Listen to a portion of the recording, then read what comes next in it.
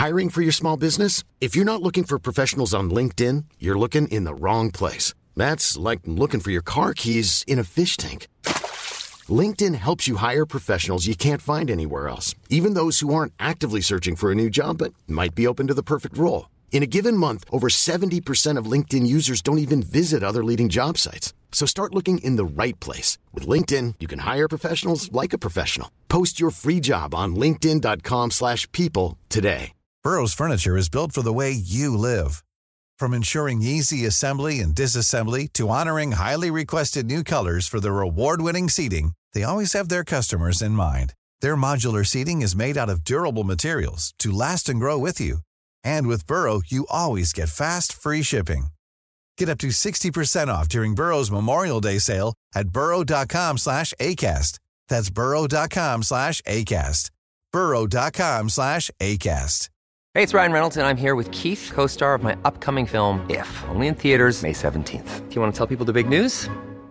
All right, I'll do it. Sign up now and you'll get unlimited for $15 a month and 6 months of Paramount Plus Essential Plan on us. MintMobile.com/switch. Upfront payment of $45 equivalent to $15 per month. Unlimited over 40 gigabytes per month. Face lower speeds. Videos at 480p. Active Mint customers by 531.24 get 6 months of Paramount Plus Essential Plan. Auto renews after 6 months. Offer ends May 31st, 2024. Separate Paramount Plus registration required. Terms and conditions apply if rated PG.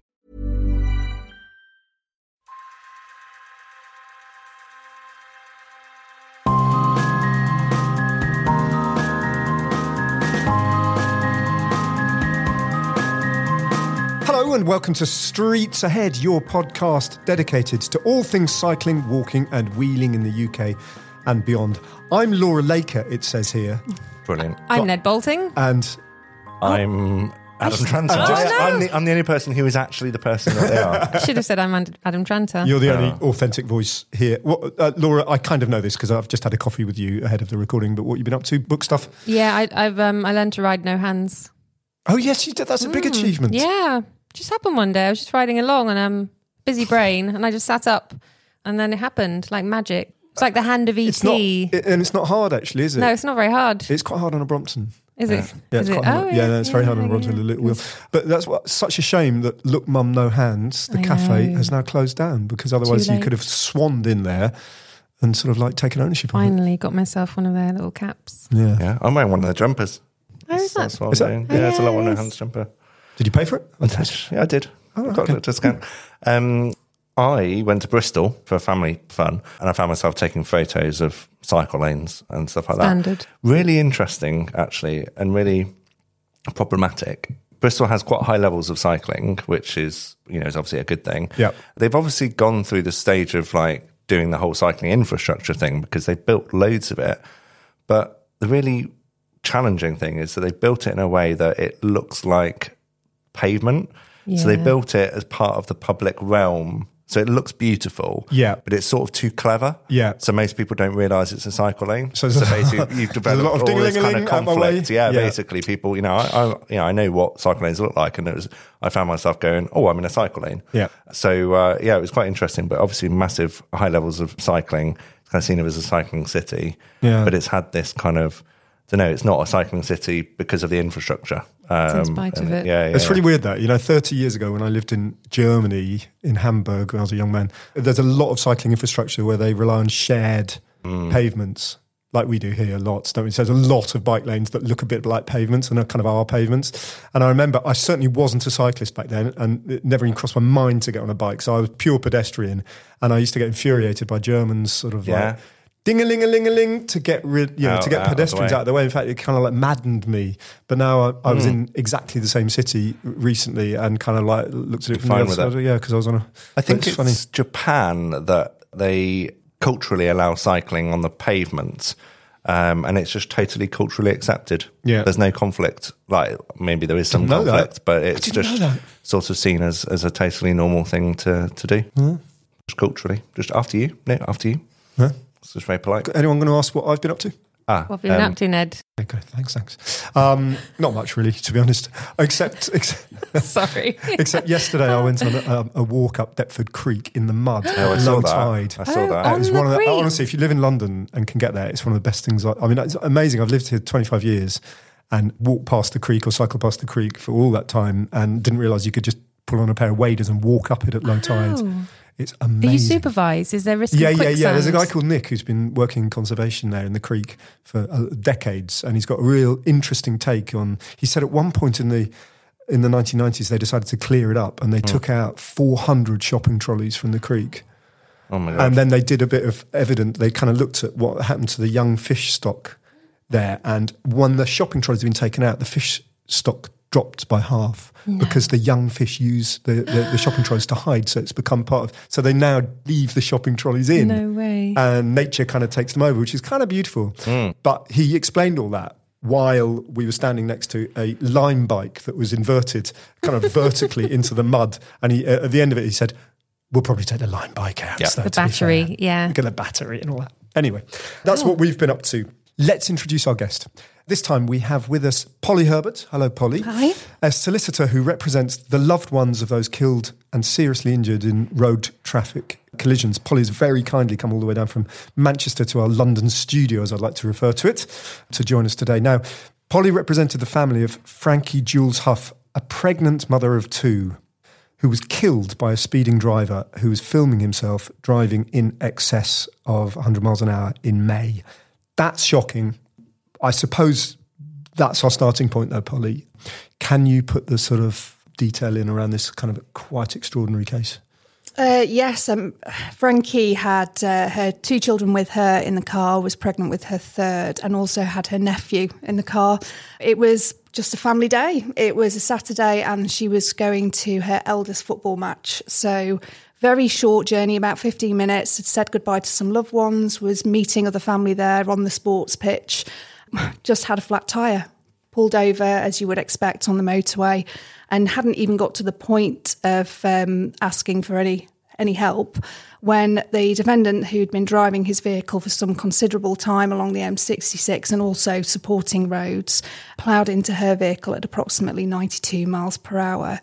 Now, before the collision actually happened, there was quite a lot of dash cam footage taken by other members of the public, but more frighteningly, taken by the defendant himself on a handheld mobile phone. So he'd been driving, weaving in and out of traffic, undertaking, overtaking, using slip roads to undertake 2 lanes of traffic, tailgating cars. We had dashcam footage from people, but also lots of witness statements saying how aggressive and scary his driving was.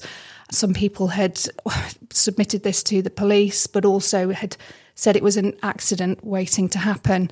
And one of the things that I would like any of your listeners from this podcast to take away is that reference, that word accident. It's very, very emotive. As Calvin, the partner of Frankie, would say, if we could avoid using that, it wasn't an accident waiting to happen. It was completely avoidable. But he was maintaining this, going up to speeds of 123 miles an hour on more than one occasion before he lost control, ultimately, hit the crash barrier and then crashed into Frankie's vehicle. Crikey. And the defendant's name was Adil Iqbal. Yes. What happened to him? Well, the long and short of it is he's got a custodial sentence now. He had a custodial sentence at the first hearing, but unfortunately the family had to appeal that as it was considered to be unduly lenient. But behind that, you could look at this and examine what years he actually had. But for Calvin and the rest of the family, this isn't about years. It's not about measuring punishment in years. It's about sending a very important signal out to people who drive like this.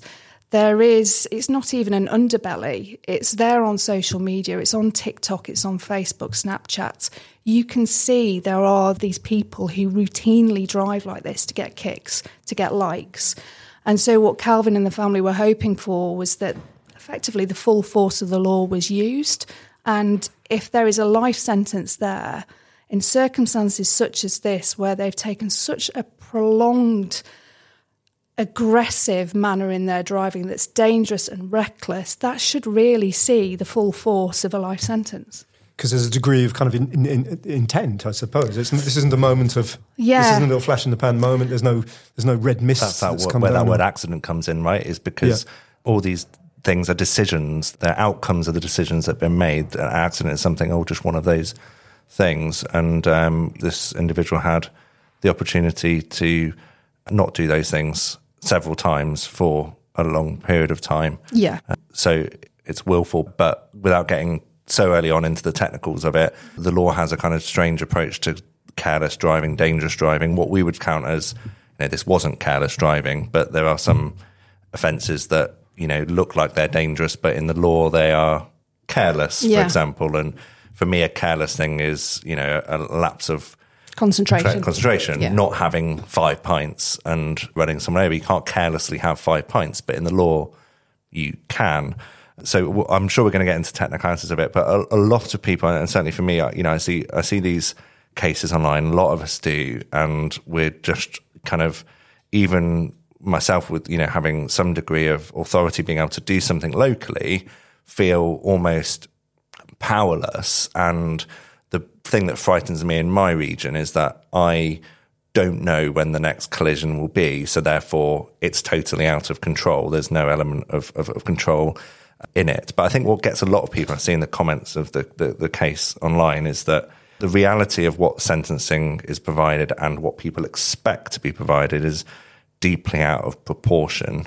And I wonder what you think to overall how society treats road crime and road violence versus other forms of violence that is done with a similar level of intent in this case. We should probably just say, because I'm not sure that Polly actually made it explicit, that he was sentenced to 12 years initially. Initially. And then on appeal that was increased to 15. Yeah. And what was the driving ban in this case? The driving ban has been increased now, so I think it's 15 years in total, which will run concurrent to the the sentence. Yeah. So he'll get out of prison and he'll be able to get back behind a wheel straight away. At some point. Yeah. Yeah, and I think the question a lot of people had for this case is, and I think the judge in fact said this, is that this is one of the worst cases of causing death by dangerous driving that's ever been seen, possibly in history.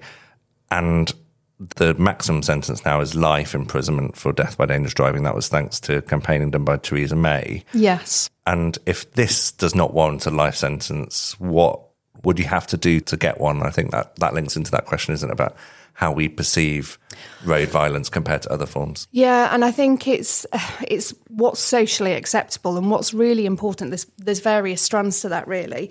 In terms of how we view road crime, I suppose the way that Calvin, Frankie's partner, would suggest, it's almost like a scenario with gateway drugs.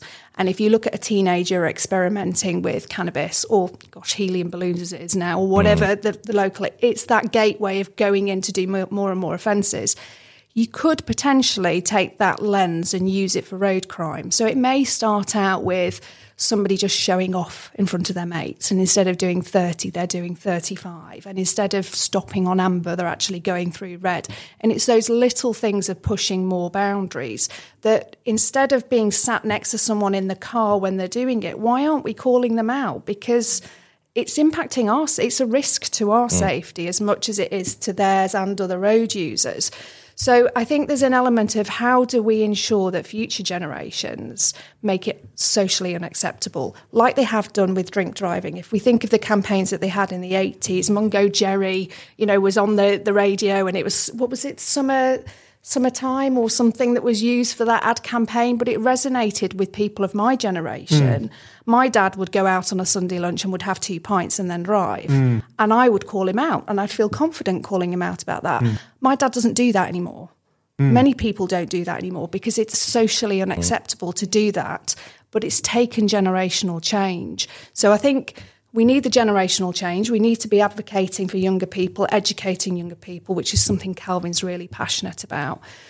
Then we have to have a look at, why is it acceptable? Why are we accepting road crime and violence at this level? When you look at the numbers, 5 per day, there's a police officer that's knocking on 5 people's front doors to tell them that their loved one has been killed. Why as society do we think that's acceptable? On top of the 5 killed every day on the roads, there's 60 serious injuries, yes, which is people with life-changing injuries. 60? Yeah, every day. I think it's one every 17 seconds or something ridiculous that they've equated it to in terms of that can't be right. Total injuries, potentially. Total injuries. Slight injuries as well. Yeah, slight injuries as well. And they're often not reported to police, so they don't make the stats. No, but I think, increasingly as a car driver, and I love my car, I'm not a cyclist because I got knocked off a bike when I was 7 and I still haven't got the psychological ability to go back onto a bike. It's fair enough. It's like being bitten by a dog. Yes, but I do at centre parks, but that's my limit. Yeah. And I love walking everywhere, absolutely love walking everywhere. But overwhelmingly, we all these different road users, bike, pedestrian, car, that just seems to think that we are more important than the other person. I think that's what it boils down to. We're always in a rush and we have the right of way, no matter if we actually do in reality. So we're tapping into so much, I think, that we actually need to change, not just attitude to road crime.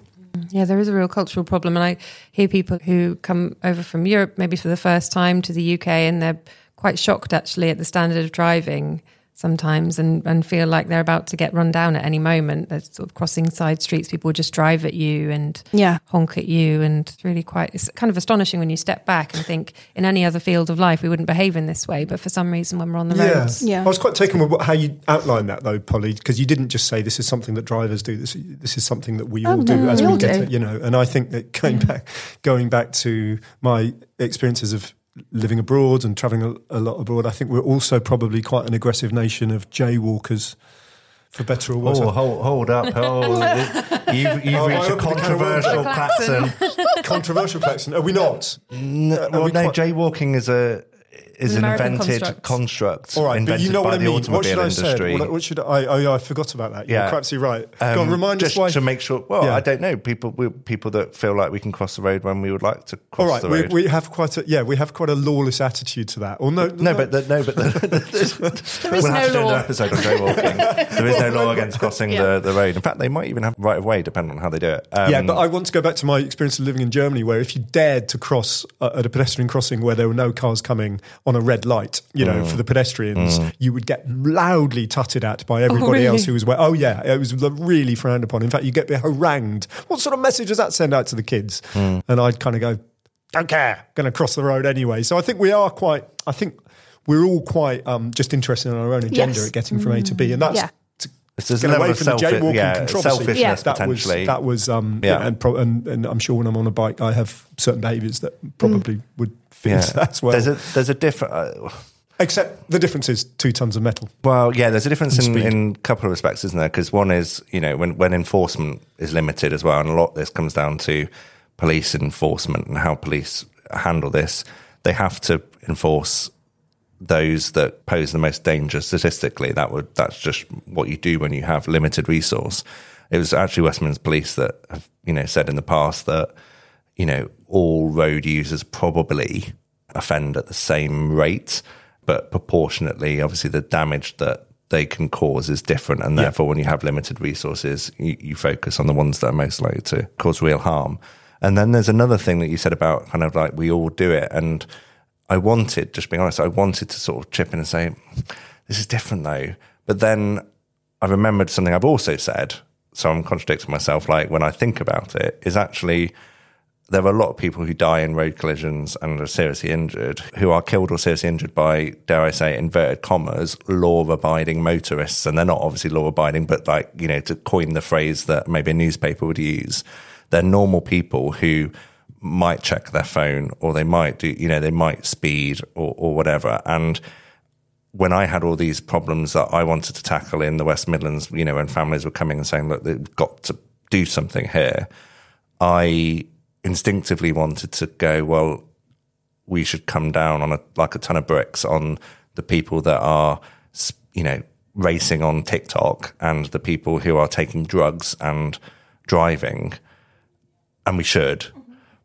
But it's right to challenge everybody because we all have a part to play in this, and actually the results can be as difficult and as dangerous. People die from lapses of concentration and checking a phone and a bit of speeding. It's not all the extreme things that you saw in the case that you worked on. And I think that's what's really hard. There's a lot of public interest and there's a lot of outrage in relation to this particular case because so many people go, well, clearly I would never make that choice. I wouldn't do what he did. I wouldn't be doing those manoeuvres on the motorway. So why would you equate this to what I would possibly do, just creeping over 30 or just creeping over 40? It's that whole thing of, guys, we're all there to share the road. And I love my car. I love doing track days. I love driving fast on track days. Frankie's father was on a track day when this actually happened. So there are times and places to get your kicks. And it's not pushing the boundaries on a road where there are pedestrians, cyclists and other road users. It's just we've got to get to that point where we see travel as a route to A to B in the safest possible way. And unfortunately, there are so many cars on the road, we just have to change our mindset. Yeah. And there's the societal, I guess, mindset shift on a societal level. But then there's also how we treat and punish people who do these things, whether it's creeping above 30 miles an hour in 30 zone or whether it's driving as this defendant did.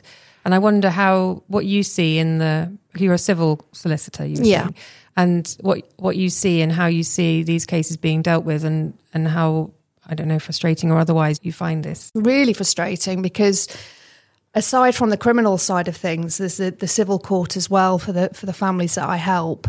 So that's sort of the litigation side, the insurance claims, the money that the family would get for their bereavement. That may be a clumsy way of describing it. There's no compensation for the death of a loved one. It's completely impossible to put any kind of price on that. And what the civil courts look at is the financial consequences of somebody's death.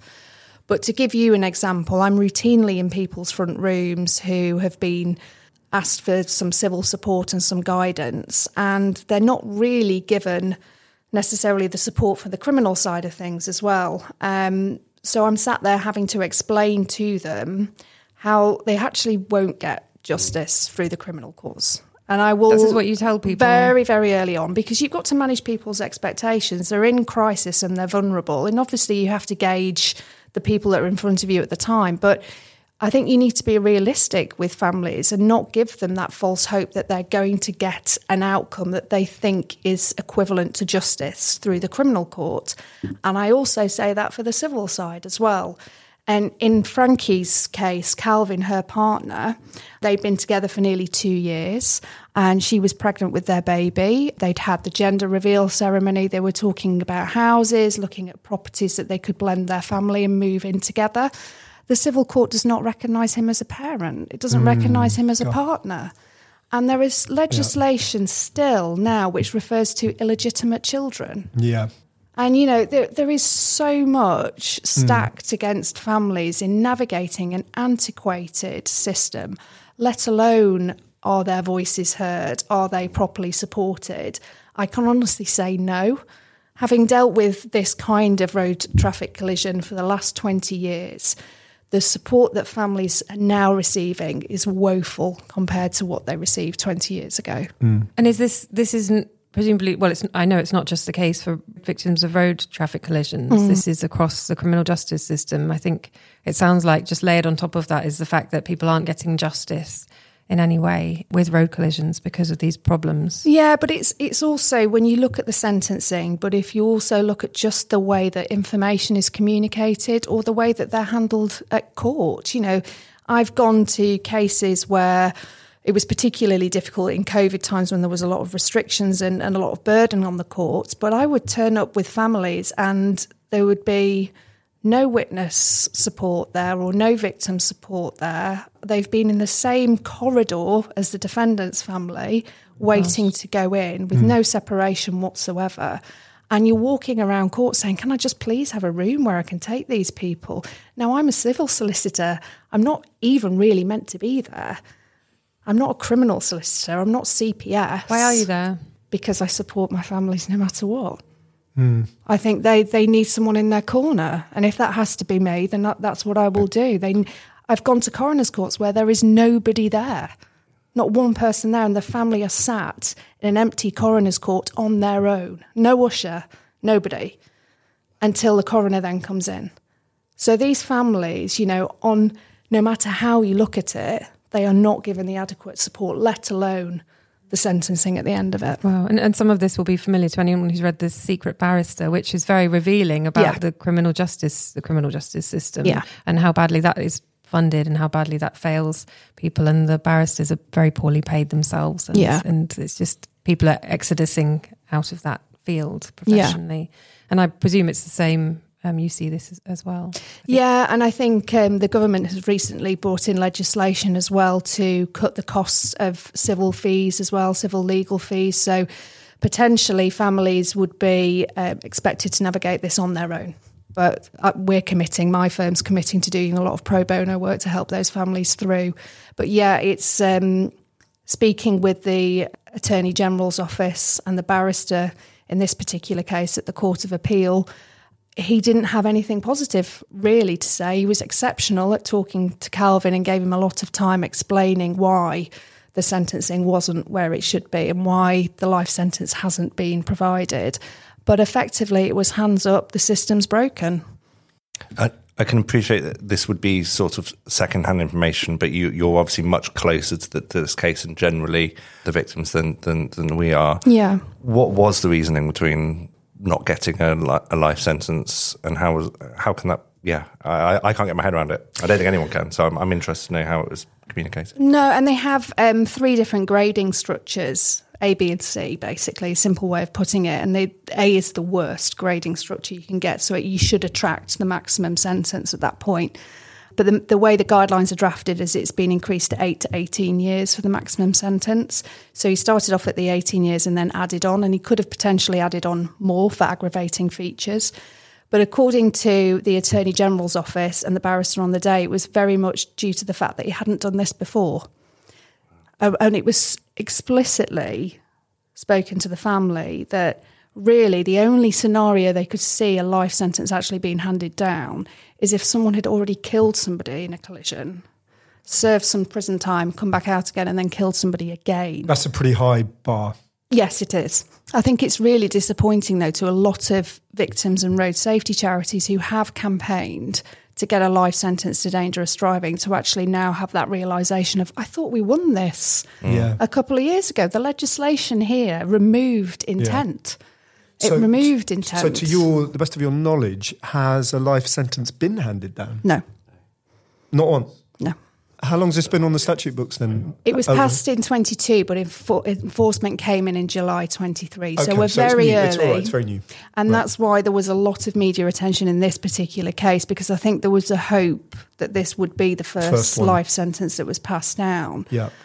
And there's a massive amount of disappointment, like you were saying before, Adam, that actually all 3 judges in the Court of Appeal concurred that this is the worst case they have ever seen. Yet still that life sentence doesn't happen. And would it be fair to say that this is the longest sentence for death by dangerous driving currently there? Yeah. I mean, I think when you look at the the headlines of so many years, what you've got to remember as well is that it starts off at a certain level and then there's mitigating features. And I think that's what families also find very difficult is the mitigating features. This gentleman, he worked in his father's gym. And there was a group of disadvantaged children that were brought to the gym one day and he helped them out with the equipment. And there was a letter from that person who has organised that trip to say that he was of good character. And that's taken into account. I read one the other day, a case where the person had killed somebody, but it was stated in mitigation that he had a dog. And that was seen as sort of valid to put forward as a reason why that person's sentence might need to be reduced or might need to be taken into consideration. I think that probably just taps into how we see this as a kind of driving almost as a right and not treating it as real. I don't understand the dog thing. So that because this person had a dog, he would have to look after the dog. So could the judge take into consideration that he did some charity work? I'm being a little bit flippant, but also not flippant because it's a dog. The guy did some charity work and he owned a dog. And at the sentencing, his barrister put forward the case that could you go easy on him because he's got a dog to look after. And this is when someone has been killed. Probably said in front of the family watching there while talk. It is. Yeah. We had a good one last week. I say a good one. This is awful the way to describe it. But a pedestrian was killed by a driver at 6:30 in the morning. She was driving at speeds up to 76 miles per hour in a 30 when she killed him. And the defendant counsel for her suggested that because it was during COVID and it was quite quiet on the roads, that really it wasn't as bad. It shouldn't really be seen as excessive speed because it was, it was COVID and it was quiet on the road. And it's just incredulous that I know that he's there to do his job. This isn't a judgment on the barrister at all, but the fact that he even stood up and thought there might be sway of a judge. You have to do that with a straight face. Yeah. Societally, there is the groundwork in place as a society to be able to make those arguments and for people to nod along. The levels of speeding we saw during COVID kind of align with that, don't they? Yeah. Yeah, there was some quite this is all really bleak, I have to say. It's kind of darkly funny, but also absolutely awful. Bleak, yeah. Is there evidence to suggest that if these sentencing guidelines were properly enforced, as let's hope they will be in the future, that will act as a deterrent? Or are we trying to appeal to a group of people in society for whom there is no deterrent, doesn't really kind of like hit the sides? I think we have to take as many lines of attack as we possibly can. And for Calvin, and Road Peace, I work very closely with that charity. Yeah. It's about educating younger people to make it socially unacceptable. It's about talking to social media companies to say, what on earth are you doing putting these videos on there? They should be taken down, and reporting them. Right. It's about advising people. I've got a dash cam in my car. I've never had a dash cam in my car, but after seeing what evidence was used in that case, I've now got a dash cam. I know where I can send that to with local police forces. We can all do that. If you've got the financial means, do it. Put it in your car. I certainly feel safer. In terms of deterring these people, there's been many years of many campaigns from victims who have all told incredibly sad stories. And this is still happening and it's still getting worse. So what Calvin would like to do is actually change that message. If you're not going to think about Frankie, if you're not going to think about my unborn daughter or the 3 kids that were in the vehicle, then at least think about what you're potentially risking. You're potentially risking going to prison on a life sentence. And that's the last bit of the battle, I think, that needs to actually change. And unfortunately, when this legislation was put forward and was seen as a win for victims of road crime, this has been lost in translation because we're being told that actually it's not going to get handed down. So I think that needs to be looked at, and that's where the gap is now. In terms of the deterrence, one of the things that I'm finding it very hard to get my head around is the driving bans, basically. You can get a driving ban handed down alongside a sentence. Typically, you might serve a sentence if you go to jail, and if you don't, then, there are many cases, without being specific, where someone has killed another road user, a vulnerable road user, and ended up with, like a 2 or 3 year driving ban. And the thing that I learned recently was that those driving bans don't get more serious with reoffending. So if you commit greater crimes, you can get a greater driving ban, but you can't just for the sake of it's the 4th time you've been banned, sir. You still get like a ban a year at a time or 2 years at a time, and that person is clearly not following. If anyone else showed that much contempt to the punishments they've been given in any other form of law, it would get more serious. Be a custodial sentence. But with driving, it's kind of like it's almost a joke that they're going to do it again, and it never gets any more serious. But then another part of my brain goes, well, if you give them a lifetime ban, they're not going to follow it because they've shown several times that they don't follow the ban. But I'm interested to get your thought on the other parts of, obviously it's not just about the sentence and sometimes about rehabilitation, sometimes it's about what they can and can't do. And also societally, that driving is seen as a right, not a privilege, and therefore you can't take someone's right to drive away even if they have killed a mother. That person will be able to drive again in 15 years' time. I just can't get my head around that. I'm hoping for someone who works it, you'll be able to tell me that, maybe it will be better, maybe it will change, maybe there's a reason. No, I don't think so. And I think, when you tap into quite a lot of this discussion online, you unfortunately fall into the camps of, well, you either hate motorists or you're on the motorist side. Well, actually, we can all come together and have some common ground here. If you cannot drive a vehicle safely, why on earth should you just be able to then get your licence back? Why isn't it subject to further testing or further restrictions, for example? And I think one of the matters actually that Frankie's dad brought up, and it kind of links into the licensing point, is in this particular case, a judge kept on coming back to the fact that the defendant was so young he didn't fully appreciate the consequences of what he was doing. Now, there's no graded licences at the moment, which says, well, if you're between the ages of 17 and 25, you're only allowed to go out between these hours, or you're only allowed a vehicle with this kind of capacity. So could we possibly investigate that? So if it's so hard for politicians to get their heads around, or the general public to get their heads around disqualification, why can't we look at different retesting or different courses to take or different graded licences, which I'm not saying that people should get their licence back like that, but we've got to be realistic in terms of where could we potentially take this campaigning, and a happy medium for the moment could be, well, okay, graded licences then. This is something that Detective Superintendent Andy Cox has been calling for some time, as well as an end to exceptional hardship claims. Yes, absolutely. Yeah, because young men are disproportionately responsible for serious collisions. Yeah. Under 25. Yeah. We're just so soft on this. I have to catch myself, because sometimes I feel like I'm, like capital punishment or whatever. And you go, well, about half the population, when polled, say that we should have the death penalty. Well, there is that. So what I was saying. We know that referendums are wonderful things. No, not quite.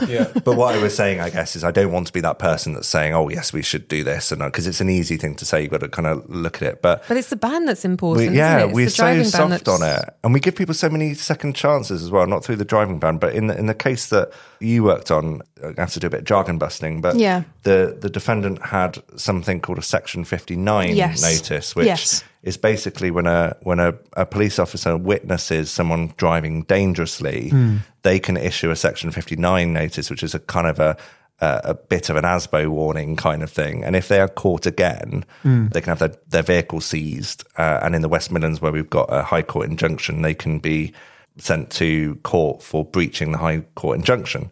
So part of me thinks it's quite a good thing, because it gives the police more powers to tackle this. But then the other part of me thinks, well, they've already shown that they're not capable of driving sensibly once, and we give them a kind of letter that gives them a second chance. And in this case, that person got a second chance. They were driving dangerously. A police officer saw that person driving dangerously in another totally separate incident.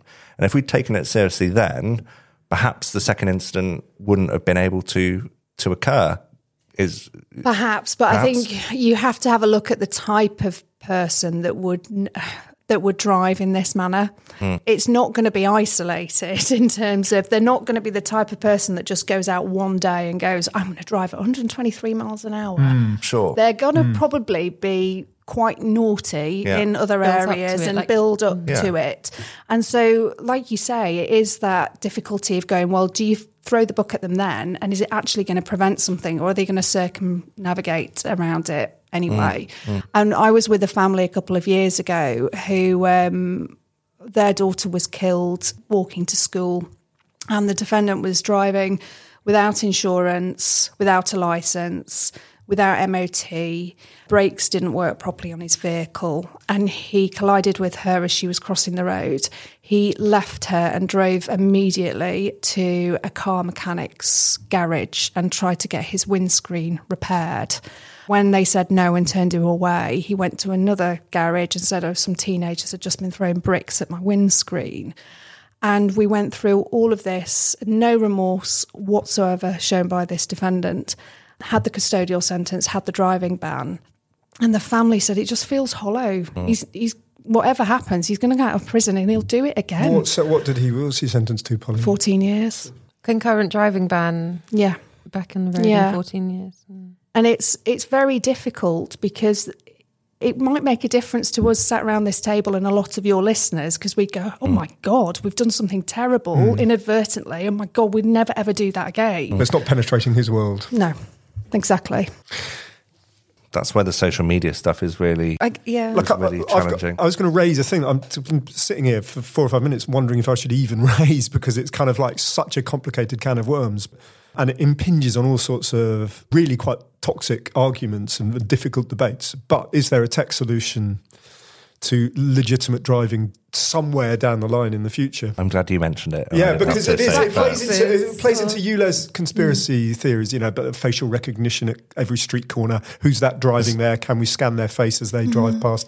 Are they, if I go and hire a car, which is the only time I do drive because I don't own a car, I literally have to hand over my driving license. They check my face to see whether my face matches. So this kind of exists, doesn't it? Anyway. Yeah, I think I'm just going to say it. Because you've said it. Yeah.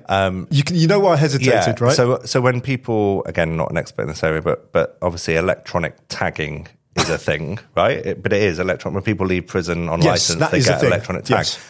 There's obviously the probation service would tell you that also they can't keep tabs and the police can't keep tabs on everybody anyway. Yeah. But the technology would be there that if you have a driving ban and you've committed an offence and you've maybe been released from prison on licence but you're still banned, then a electronic tag could inform the police, for example, if you were travelling above 25 miles an hour, for example. As your iPhone does when it says, your iPhone does are you driving? Or whatever. Yeah, exactly. Now that raises all sorts of, sort of questions, but people have shown that they can't adhere to driving bans, and it's not like we're stopping people who are playing by the rules. It's really people have only shown that they cannot play by those rules. And again, so I keep coming back to that tech solution as well in my head. Yeah. Such a challenging one, isn't it? It is. And there is also the kind of... Because I don't like the idea. Sorry. No, I think the tagging seems like potentially quite an interesting avenue to explore. I don't like the facial recognition thing, I must admit.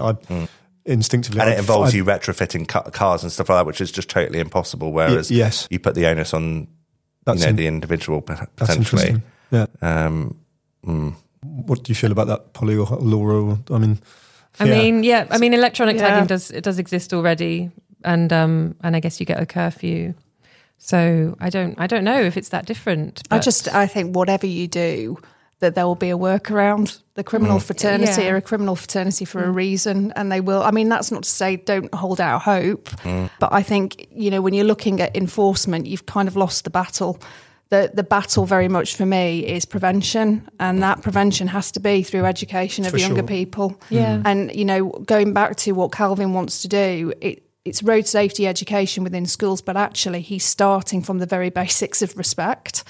Just the very basics. He wants to go in and teach people respect on our roads. That would be road user, be a walker, a cyclist, or a car user. It's all about that preventative, because by the time you're thinking about tagging people, you've lost. Society's lost if that's what we're doing. Yeah, and there is already a kind of civil lever as well, an insurance lever in the form of black boxes. And I know that young men particularly whose insurance is very high, insurance premiums are very high, if they get a black box fitted, then the insurer will insure them for less.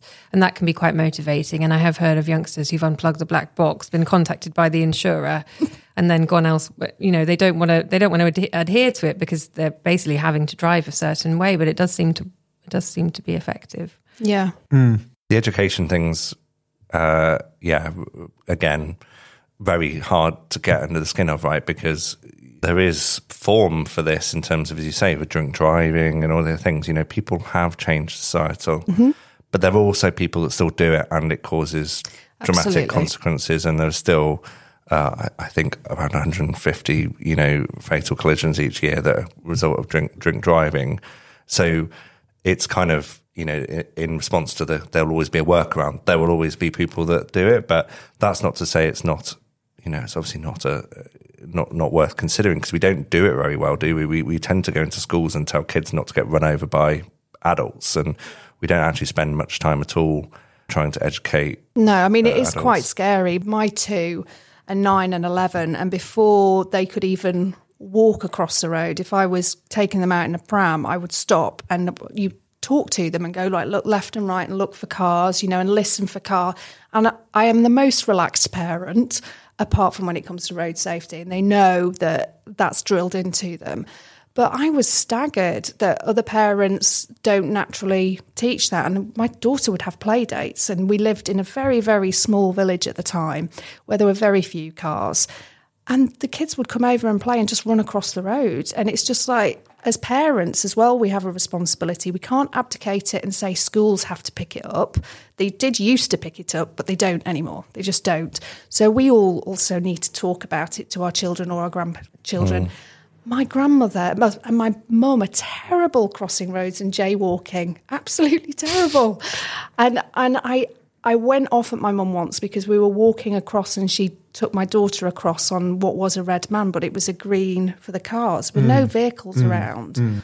But I'm you were that German parent. I am that German parent where I go, stop. No, absolutely not. I'm rarely, somewhere between German and British. Well, so I see. I in my job I work on the other side of things where I know there are traffic engineers there who want your family to wait for 80 seconds, knowing full well there's no vehicles coming until they give you a green man because it makes the charts look good and it gives you traffic flow. So I hate the system ultimately. So yes, we should wait for a green man. Yeah. But also if people that, have rigged the system to make, crossing the road so unattractive. I've had conversations where people are like, we shouldn't put a crossing in there because people might cross the road and it will slow down traffic or it will cost too much to maintain or anything like that.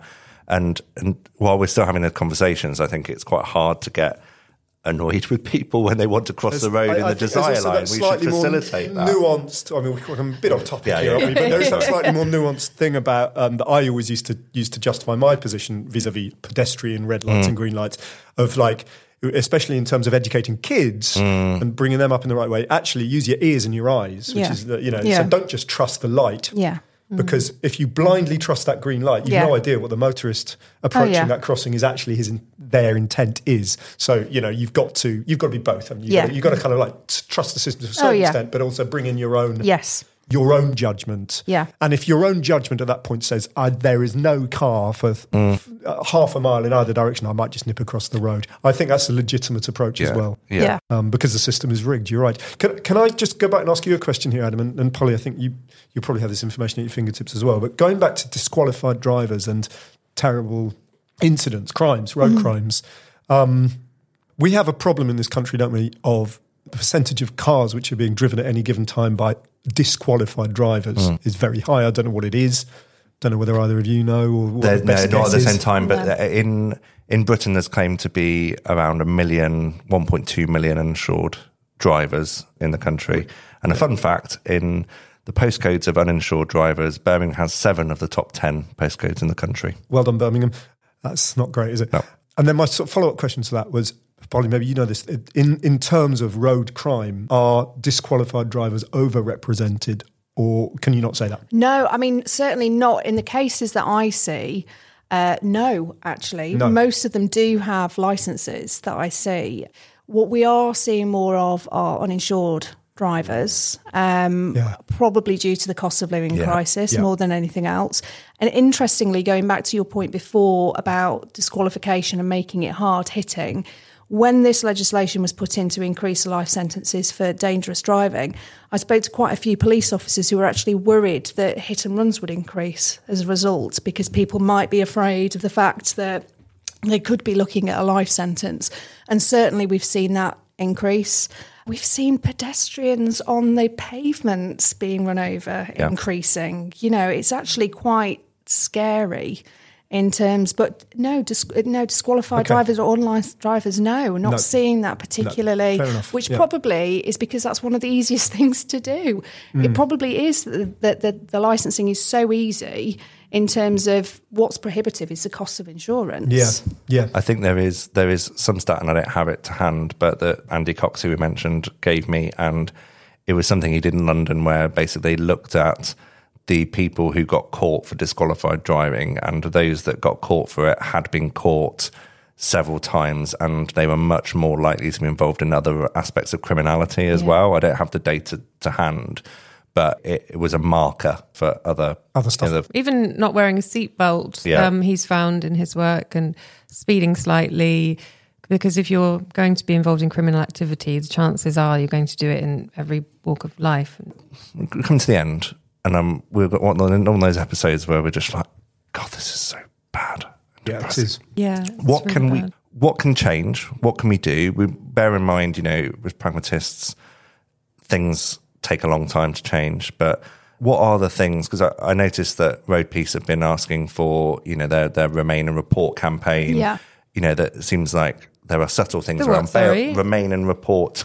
It aims to have a new law against actually leaving the scene of a collision and reducing that as a factor, aggregating factor. And it isn't already. Because hit and run isn't. In terms of when you have a look at that grading, it would be considered to be an aggravating factor, and there is like an offence for failure to stop. But it's having a look at increasing that, because I think that's the backlash of the dangerous driving, hit and run, and it's also trying to negate that. Right. And it's come back to me now. The limit is 48 hours as well, so you could kill somebody, leave the scene, 24 hours, pop into a police station, and not be seen to be leaving the scene of a collision or an accident, as the law says, but I refuse to say. Yeah. Well, I mean, what can you do? was your question? Yeah. I mean, I suppose it's keeping up the dialogue, because it was great to see so many people commenting on the M66 collision and really thinking, my gosh, this is awful in terms of the lack of sentencing. But it's also just being minded that we all have a part to play in terms of making sure people are as safe as possible on the road. It's just taking your own personal responsibility, because the more of us that do that, the better chance that we've got of changing the environments on our roads. We could all, we could love people to campaign or join Road Peace, but let's be honest here, what have people got time to do? Dash cams, amazing, or, helmet cams, anything like that, where you can actually report people. So, for example, in this case where the defendant, he wasn't just doing this as a one-off, he's clearly done it repeatedly. If that had been caught on camera and sent into the local police beforehand, could have been prevented maybe. So there's that, and then just your own personal responsibility. Just think. It's certainly changed my way of driving. Educate children, talk to your kids, talk to your grandkids about road safety. I think that's all personally we can ask people to do, just be a bit more aware. And if our audience, which I'm just thinking of our audience, I'm thinking of the emails we get from our audience, and it's quite surprising. We have MPs listening, we have campaigners, we have local politicians, people who work at councils and things like that. I'm just thinking of the kind of, for want of a better phrase, the lowest hanging fruit of things that could be changed. So one thing that Road Peace told me was that, we could lobby local police to try and encourage bail conditions to include an interim driving ban, for example, which I don't think is done as a matter of course, but is able to be done, for example. Are there any kind of things that feel like, with a bit of push, that we could help change the system a little bit? I think, speaking on behalf of Calvin, if I may, we've spoken at length about the sentencing for the criminal side of things, which is such a huge thing. But actually, on the civil side of things, how bereaved, unmarried fathers is treated is absolutely disgusting. A Tory MP, I think, said earlier this year, it was revisited in March or April of this year, and basically the summary was, if you're not married to the mother, the quality of your love to your child will not be the same as if you were a married father. And in 2022, we are now at the stage where unmarried parents are over 50%. So we're completely... we're living in the dark ages. We're living in the dark ages. So it's actually called the Fatal Accidents Act. Again, the word accidents in there. There's that terminology, and there is the need to change things like reference to illegitimate children and bereaved. And that's something that actually, with a little bit of campaigning, if you've got people there that would like to hear more about it, please, we'd love to have that support to change something, because that would make a massive amount of difference to bereaved fathers who are just not considered to be worthy of any recognition for their loss. It's awful. Wow. And there was a Road Justice report, of course, by the All-Party Parliamentary Group for Walking and Cycling, and they had 10 recommendations about ways to improve the justice system. And ending exceptional hardship was one of them. Yeah. Improving understanding of the highway code, the educational piece. Yeah. And there are a number of other things in there about ensuring that victims of road collisions were seen as real victims of crime as Absolutely. well. Which is, links into the support that they get. Yeah. Although something tells me that the level of support you get for any form of crime is probably not where it needs to be either. No. Well, thank you very much. I think we'll leave it Thanks, there. Harry. I mean, thanks an awful lot for coming down, Polly. I gather you're coming down to the West End, aren't you? Yes. Next weekend. Grease Lightning. Yeah, go and see Greece, which would probably be a slightly easier time than you've had on this podcast. It's been a really interesting discussion. It's been quite bleak at times, but also it's great to feel your sort of positivity and the support you're obviously giving Calvin. And I think from all of us, pass on our best to Calvin and his family because, the strength that he has campaigning. Incredible. He's amazing. In this They all are, actually. environment. And if the more that people can do to support him and others, about getting, I know it sounds, like obvious and basic, but the more people talking about this, like you said, is going to hopefully make that difference. And Road Peace do amazing work in this area, don't they? The Absolutely, charity, yeah. And Calvin, I'm sure he's going to be creating his own foundation in the name of Frankie and Neve, which will very much be focused on road safety education. So I'm sure he'd love to kind of link in with you guys in the future. All right, splendid. Thank you, Polly. And next time we record, maybe we'll do jaywalking. Maybe we'll have a 6-part special on jaywalking. You've been listening to Streets Ahead. Our editor has been Claire Mansell. Let us know what you think at Pod Streets Ahead. Rate us, review us, and share the podcast with anyone you think might enjoy it. Bye-bye.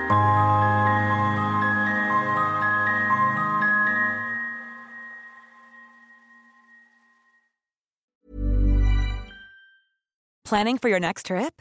Elevate your travel style with Quince. Quince has all the jet-setting essentials you'll want for your next getaway, like European linen, premium luggage options, buttery soft Italian leather bags, and so much more. And is all priced at 50 to 80% less than similar brands. Plus, Quince only works with factories that use safe and ethical manufacturing practices. Pack your bags with high-quality essentials you'll be wearing for vacations to come with Quince. Go to quince.com/pack for free shipping and 365-day returns.